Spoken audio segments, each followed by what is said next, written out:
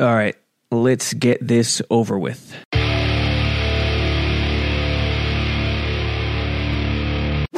Sabo Radio, a day after Super Bowl 55, and boy, was that lovely.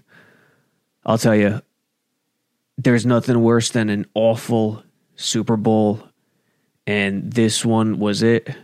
Pats Rams from a couple years ago, also it. It reminds you of the days of the early 90s, mid to late 80s. No, I was not old enough to remember the 80s, any game in the 80s. 90s, sure, 11, 12 years old. But as history has shown us, a conference can go on a streak like the NFC did and win, what did they win, 13 straight? After the 83 Raiders, so from 84 San Fran to Green Bay in 96. And a lot of those games, most of those games were blowouts, save for Boomer Esiason and the Bengals in 88. A couple good ones, Bills, Giants, 90.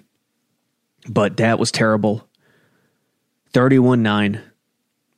And from the get-go, you knew, and it's funny, where I was at, the house, the small get-together, there was no huge get-together party in this land of COVID, but the small get-together where we watched the Super Bowl, I said it early, this might be a romp after the first couple drives where both teams punted because it was obvious Tampa, the Chiefs could not block Tampa. Reed doesn't like leaving in extra guys, no running backs, no tight ends. He blocks 5. And Remmers at left tackle was a disaster.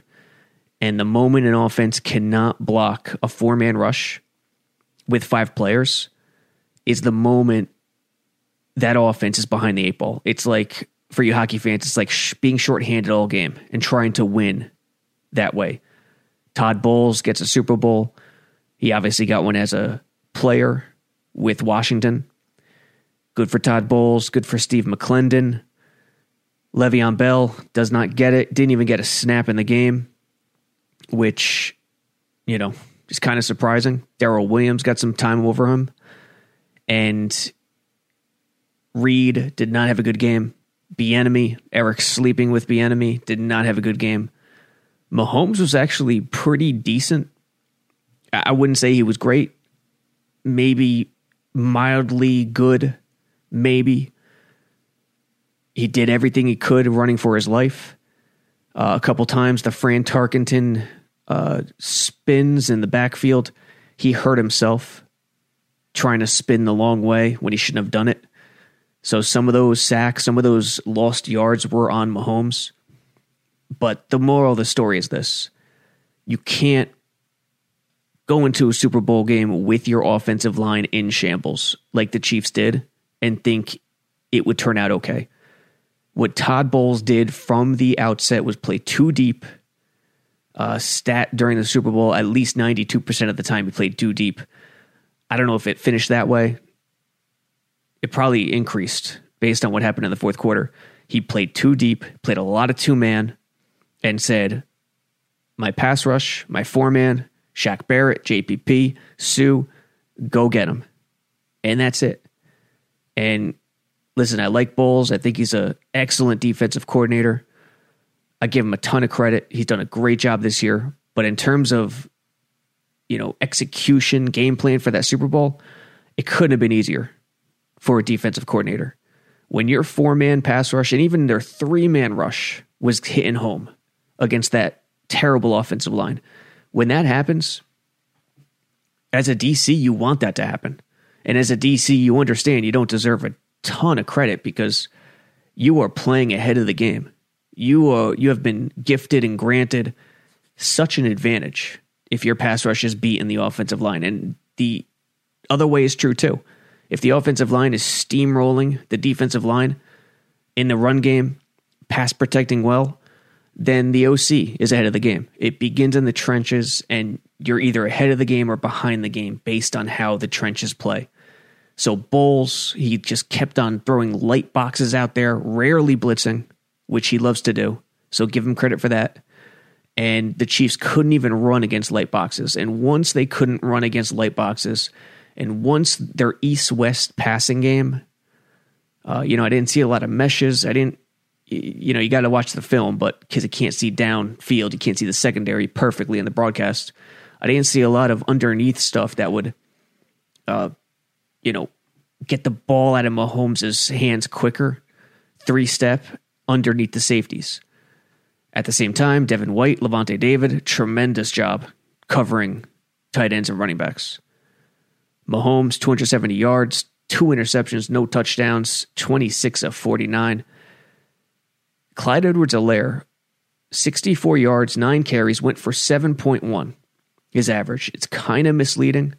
Chiefs went 6.3, 107 yards the entire game. That's really misleading because Mahomes picked up a lot of yards with his legs early.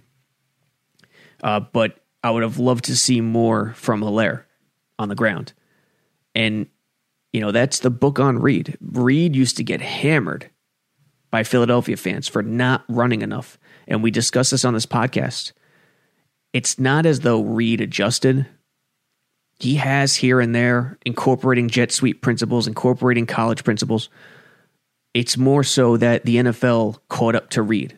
The rule changes, no contact, Charmin soft stuff, where teams don't have to run the ball anymore. The short passing game, the screen game, the 3-step game could replace it.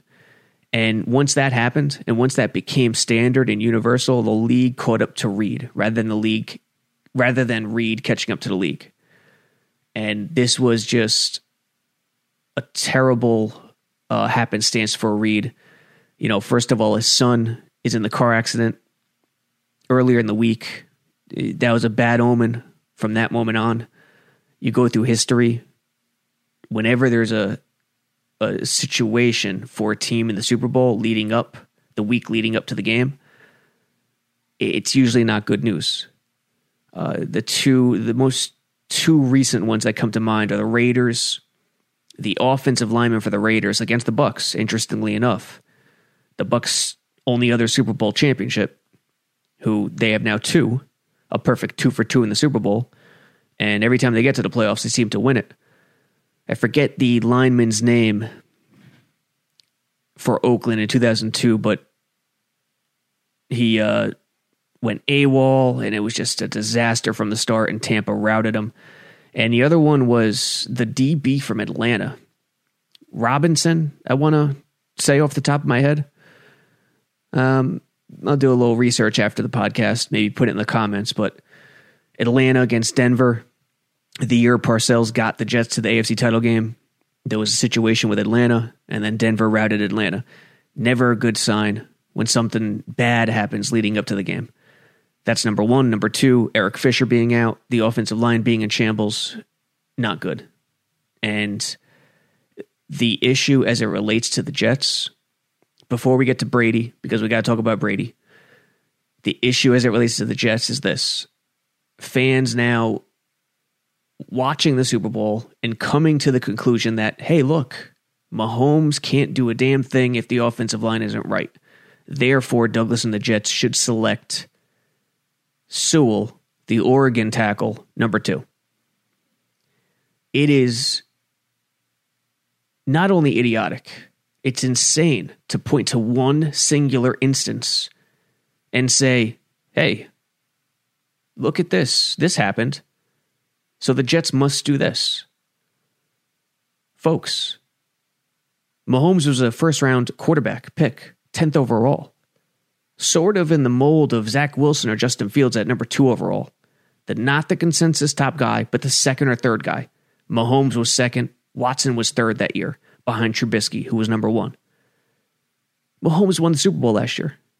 Got to the Super Bowl this year. Why is that not the instance to point to and say, hey, Mahomes has done it with a pretty average offensive line. Why not take Zach Wilson? I don't know. Because people want their narrative to be molded around whatever instance they can point to. And last night provided them that instance. Joe Douglas won't do that, obviously. And you'll never find a more pro offensive line guy than me. I hammered Maccagnan from 2016 on, hammered the Le'Veon Bell signing. You don't sign a running back. A running back, very different than a quarterback.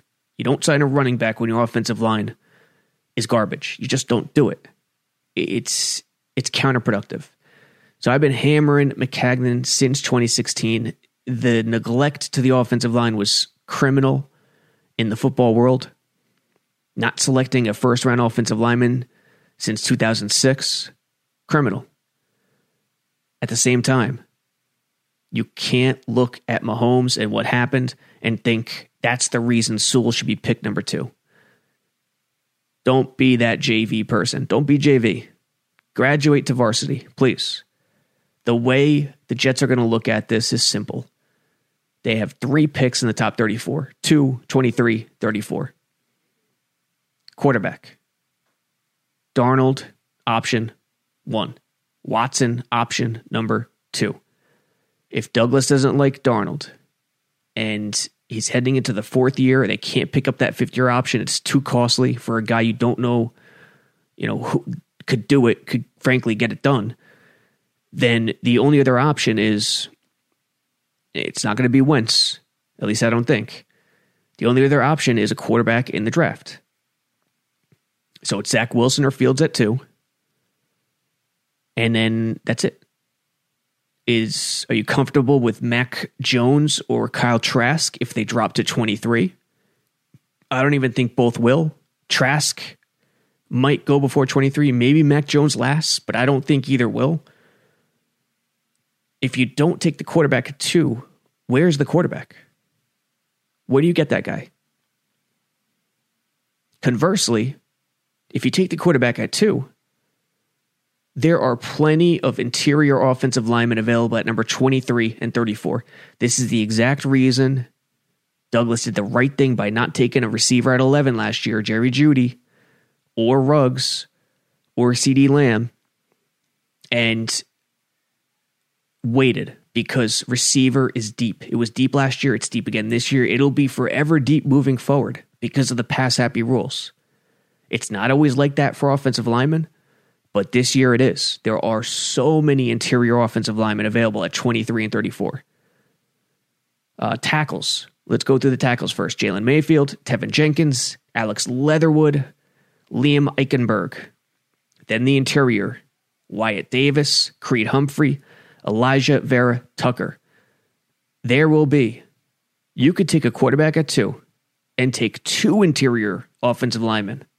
1 at 23, 1 at 34. You could take an edge at 23.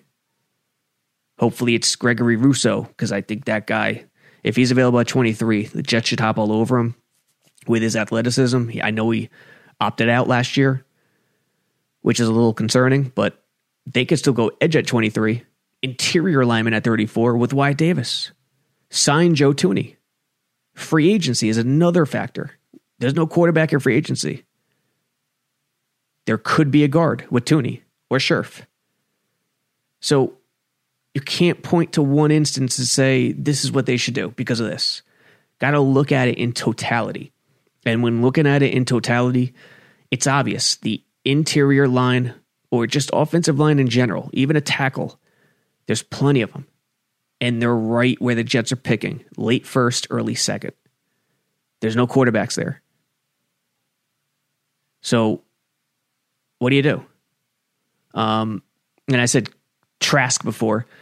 Obviously, Trey Lance and Mac Jones are the 2 in the first round. Trask is the guy, if the Jets don't like Darnold, don't land Watson, don't go quarterback at number 2, Trask would be that guy if they don't go with any of those routes. But it would be later in the draft. Do you feel comfortable? I sure wouldn't. It's why quarterback at 2 is still the best option if Watson isn't an option and if Darnold is off the table. If Darnold is your guy, then okay, it makes sense for Sewell. But that's if you believe in Darnold. And at this point, Darnold is a huge question mark. So is Zach Wilson. So is Justin Fields. I put them all in the same category as huge question marks. The difference is Darnold only has 1 year left at the rookie salary. Zach Wilson and Fields have 4 years left. It's a huge deal. So Mahomes, the offensive line last night, don't buy into the monkey see, monkey do. Hey, Mahomes is running for his life. Look what quarterbacks do. Great quarterbacks do when offensive lines aren't right. Therefore, the Jets should take Sewell. Come on.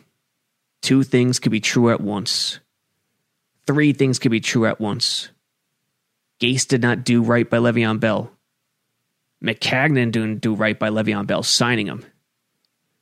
But Le'Veon Bell still lost all of his steps at his advanced age as a running back, which was 27. And what is he, 28 now? I think he was 27 by the time he played his first game with the Jets.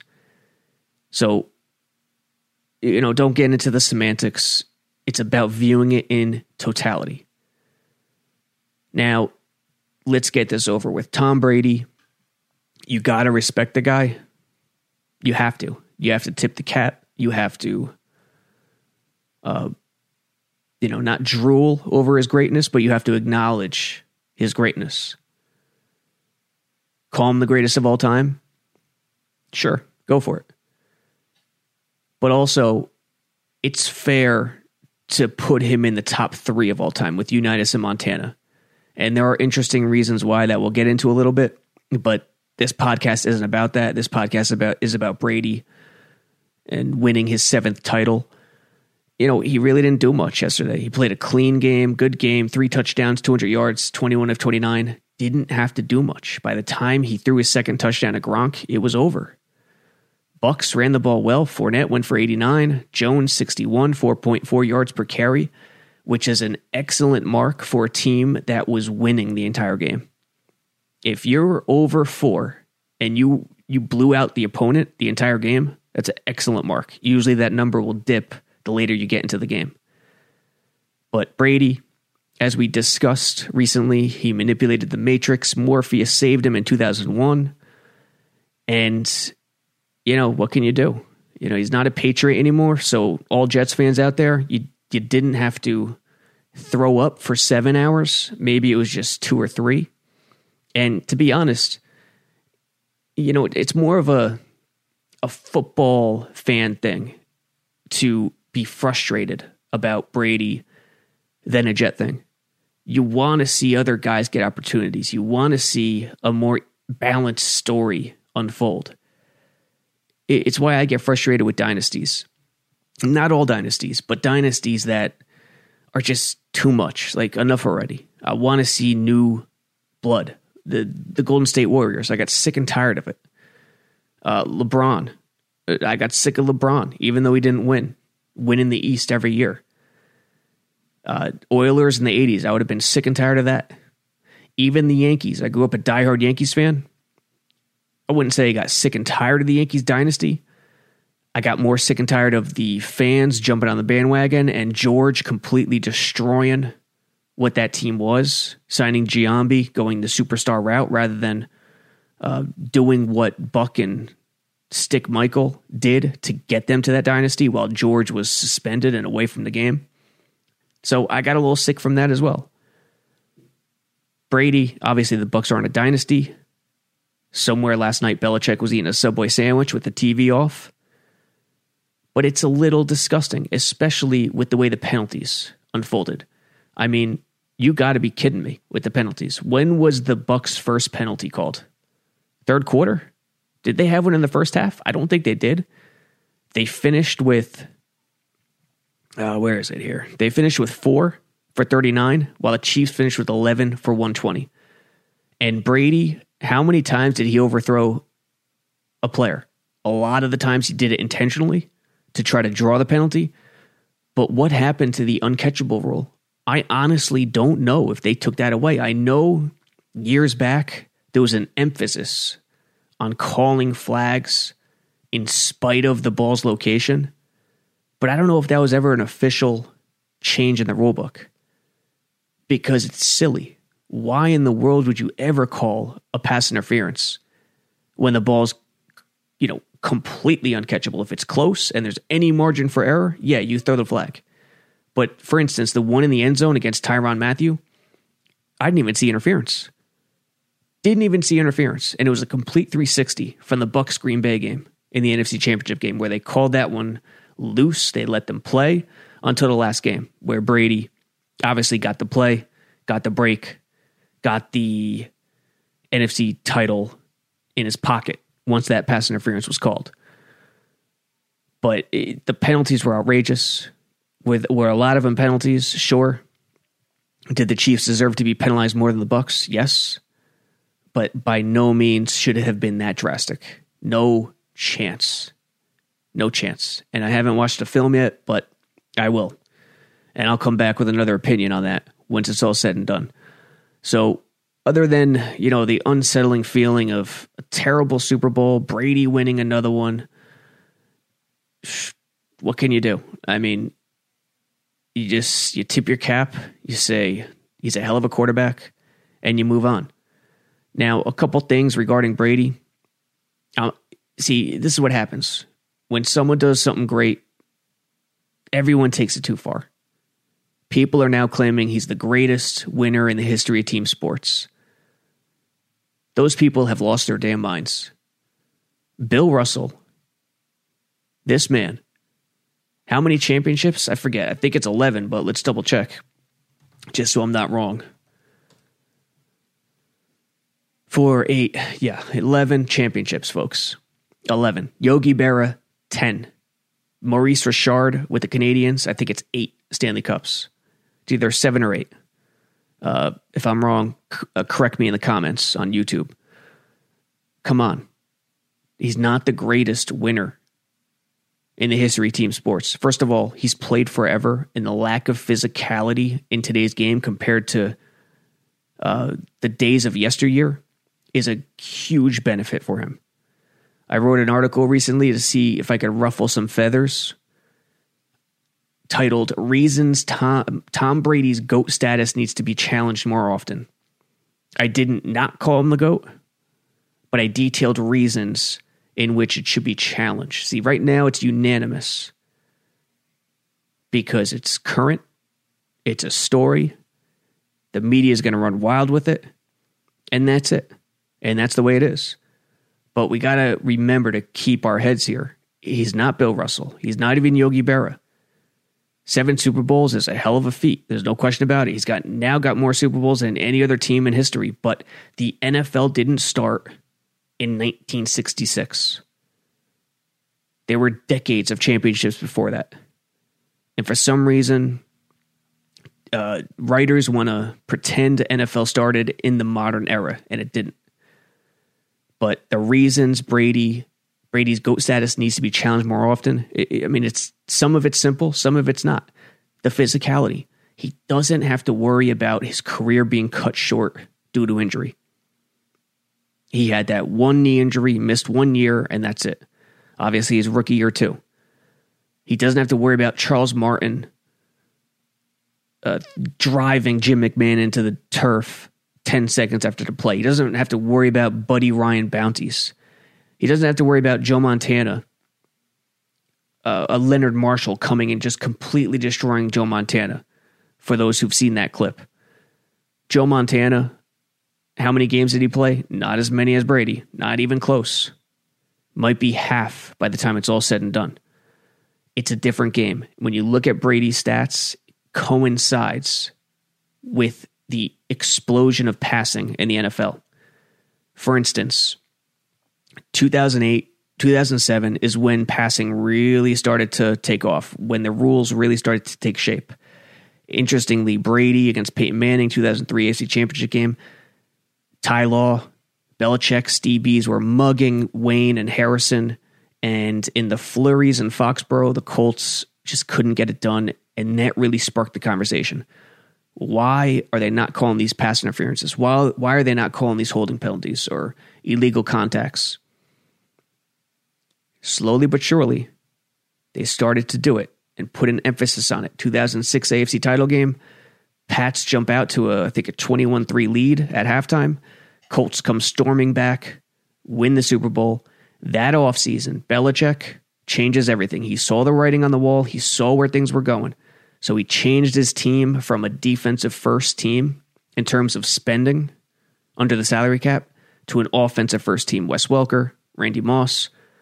Brady goes nuts, breaks the single season touchdown record with 50, puts up his most yards in a season. And from that point forward, it just spiked for Brady, just like it spiked for the rest of the league. 2007, 214.3 average yards, pass yards per game. 2011, just 4 years later, 229.7 per game. Today, 240.2 per game in 2020, the most ever. Compare that to 1992, 187.6. From 240 to 187. Go back further to 1979, 180.4 per game. Go back further to 1958. Johnny Unitas versus the Giants, the TV game for football that changed everything, 180.4. The game has changed, and Brady has benefited. Drew Brees is the passing king right now with the most yards. Does anyone think Drew Brees is the greatest quarterback in history? Stop it. Brady's number 2. He'll take the mantle. He's already got the pass touchdown mantle. It's misleading. You can't use stats to back up his GOAT status. For instance, his passing yards per game. Well, first let's go over the sheer numbers. Montana, 40,000, about 40,000 passing yards. Unitas, same thing, 40,000. Brees is over 80,000. Brady is close to 80,000, 79,204. They doubled those two guys, Montana and Unitas. So when you look at the rankings and the sheer stats, it's not even close. But it can't be done that way. You have to do it based on the average for that era. For example, Brady's per game, and this is per game started, not per game played, to be fair to every quarterback. Per game started, Brady's average is 264 yards per game throughout his 20-year career. 264. The league average from 2001 to 2020 is 223.1. So he is about 40 yards above the league average, 40.7. Montana, his career average, 247.2 per game. The league average during Montana's career, 196.4. Montana's stats are better. His yards are better. He is 50.8 yards above the league average, whereas Brady's 40.7. Unitas's per game start average, 217.5 yards.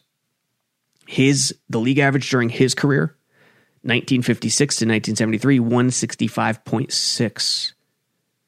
So Unitas is even better than Montana, 51.9 yards above the league average. I think Dan Marino's numbers would blow all these guys out of the water, when comparing to the league average in that era. But when comparing, I think, the three greatest quarterbacks, Brady is number 3 in terms of regular season stats. Apply this to touchdowns, apply this to any stat. You're going to come across differing results. Differing results that'll surprise you. It's not Brady who's been the greatest statistical quarterback, and it's not even close. During his career, was he ever considered the bona fide best quarterback? Only recently, only late in his career. The first decade, it was Peyton Manning. Then Aaron Rodgers took the crown as the most talented guy. What Brady has going for him, and what he'll always have going for him, is he's the best big money quarterback in history. And he wins. So from that standpoint, if you want to call him the GOAT, absolutely. I won't argue. I won't argue with that at all. But don't call him the GOAT based on 7 championships alone. You can't do it. He's been fortunate in a lot of regards. Belichick is a great coach. Do I think Brady's the more important piece? Yes. But them two together in a salary cap era is greatness. The one nod for Brady is that he did win 7.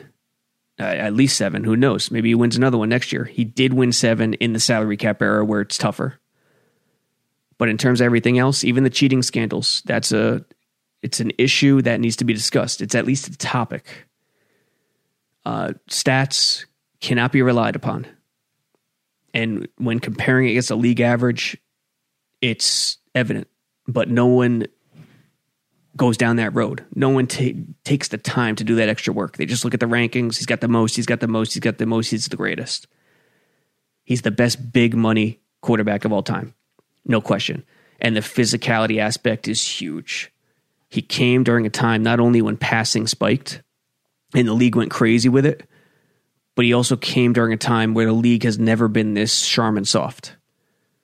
So he's been able to play so many more games than the other guys, especially Montana and Unitas. Knicks off tonight. Rangers playing the Islanders right now. Actually just started.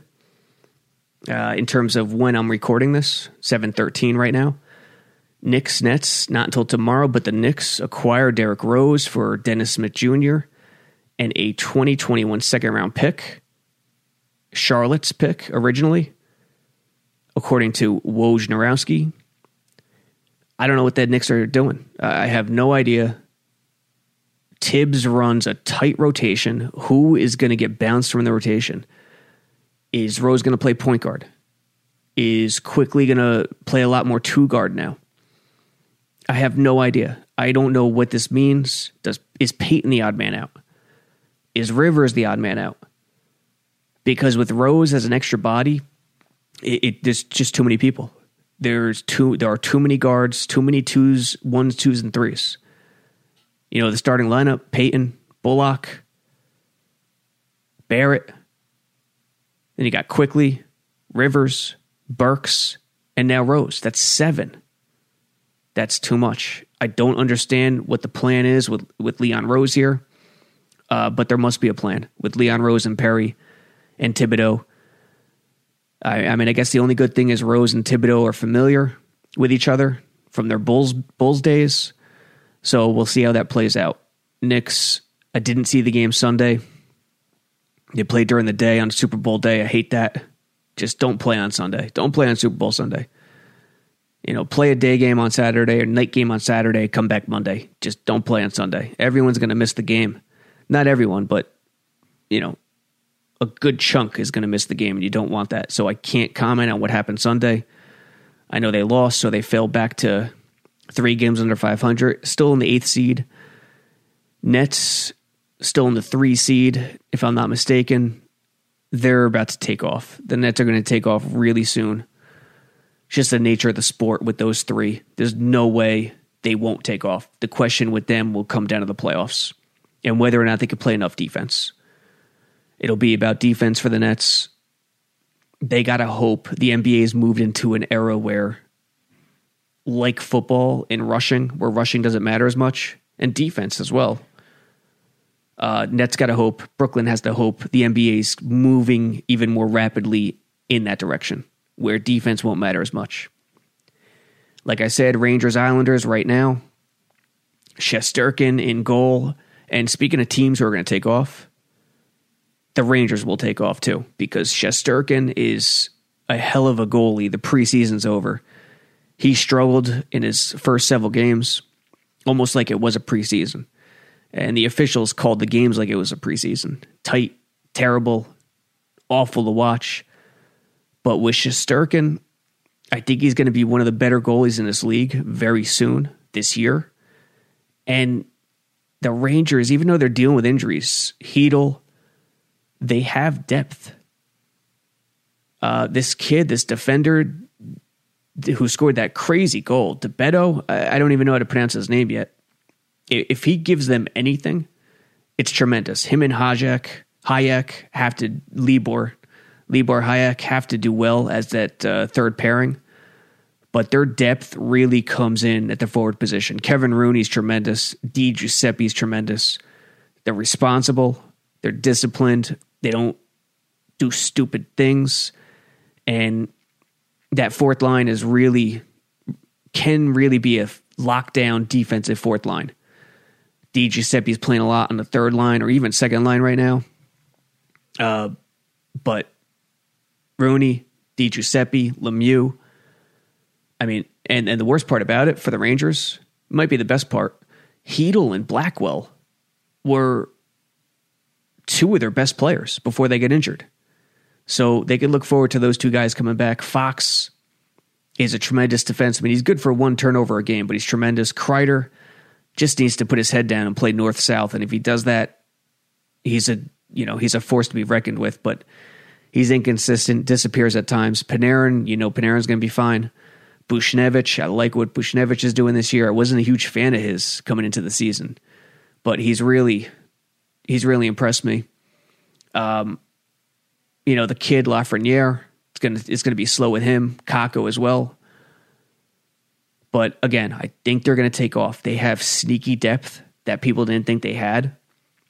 And with Shesterkin, Quinn cannot rotate these goalies. I like Georgiev, but Shesterkin's that much better, and he's got to play. He's got to be a starter. So that's where the Rangers stand. They're looking for a big win against the Islanders tonight to, I think, get over 500. I think they're 500 right now, if I'm not mistaken. Last topic, Trevor Bauer. He came out with a tweet. When was it? The 7th, which was yesterday on Super Bowl Sunday. Which, after the game, maybe trying to sneak one in there. Quote, Mets fans, I owe you an explanation and apology. My intention this entire offseason was to engage with fans in ways that made the offseason and free agent process more interesting. I woke up early on Friday not knowing what my decision would be and spent the next 5 hours on the phone with my representation team trying to figure that out.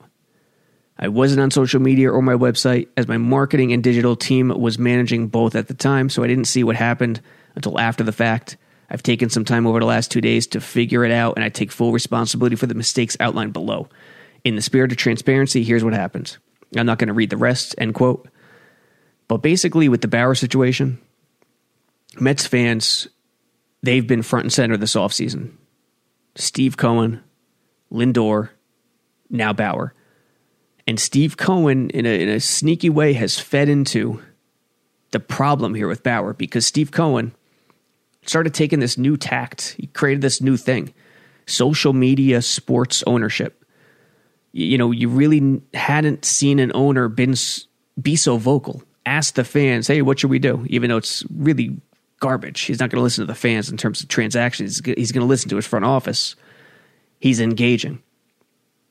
Obviously, Portnoy scared him away with the whole Robin Hood issue, but it's an issue to have Cohen, your owner, on Twitter. It's better that he stays away. But that's a second topic. The Mets fan on social media, on Twitter, is loud, is vocal. Cohen fed into it. And now think about it with Bauer.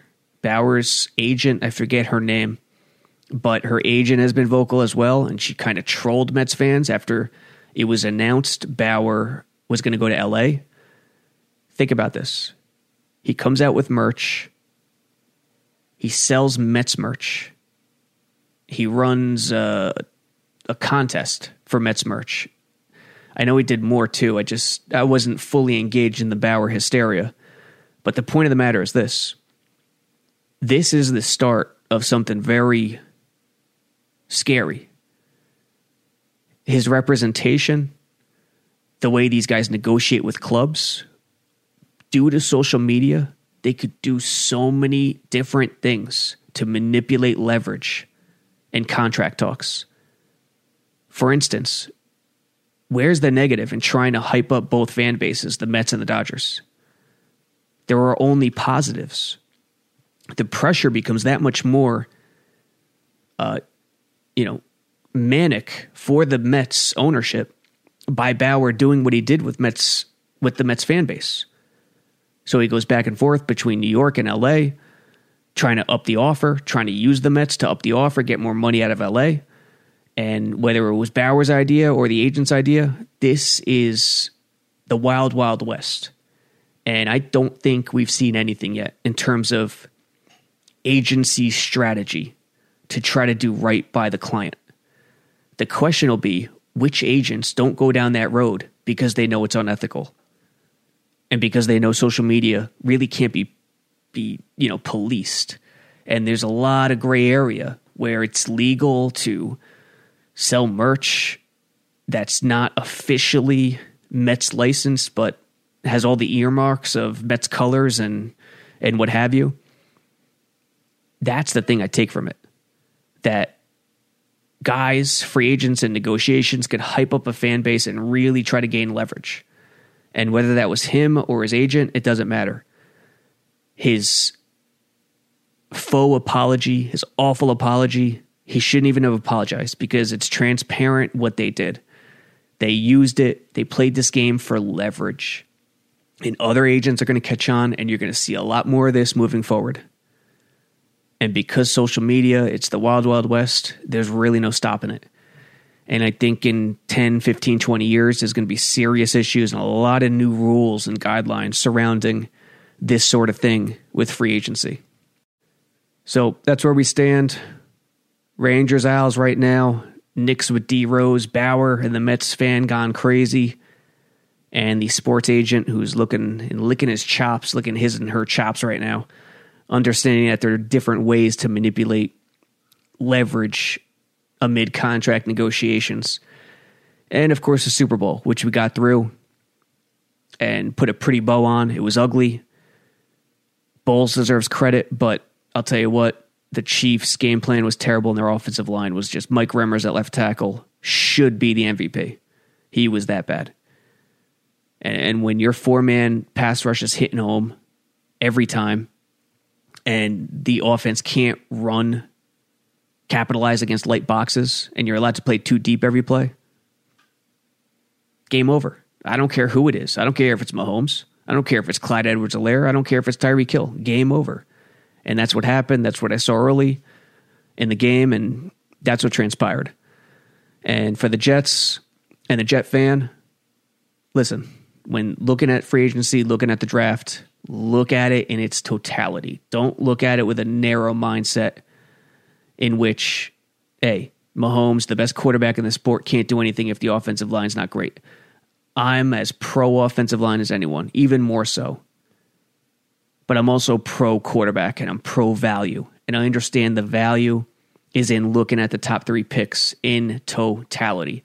And it just makes more sense to not go with Sewell at number 2. It makes more sense to go with the quarterback and then grab your edge, grab your lineman, your interior offensive lineman at 23 and 34. Check out jetsxfactor.com. Going to be dropping a few more analytics and film pieces tomorrow. The best of Bryce Hall in his rookie season is coming out soon. Look for that on Tuesday, maybe Wednesday morning. Nania should have an analytics article up Tuesday morning. And download, rate, review Sabo Radio at iTunes.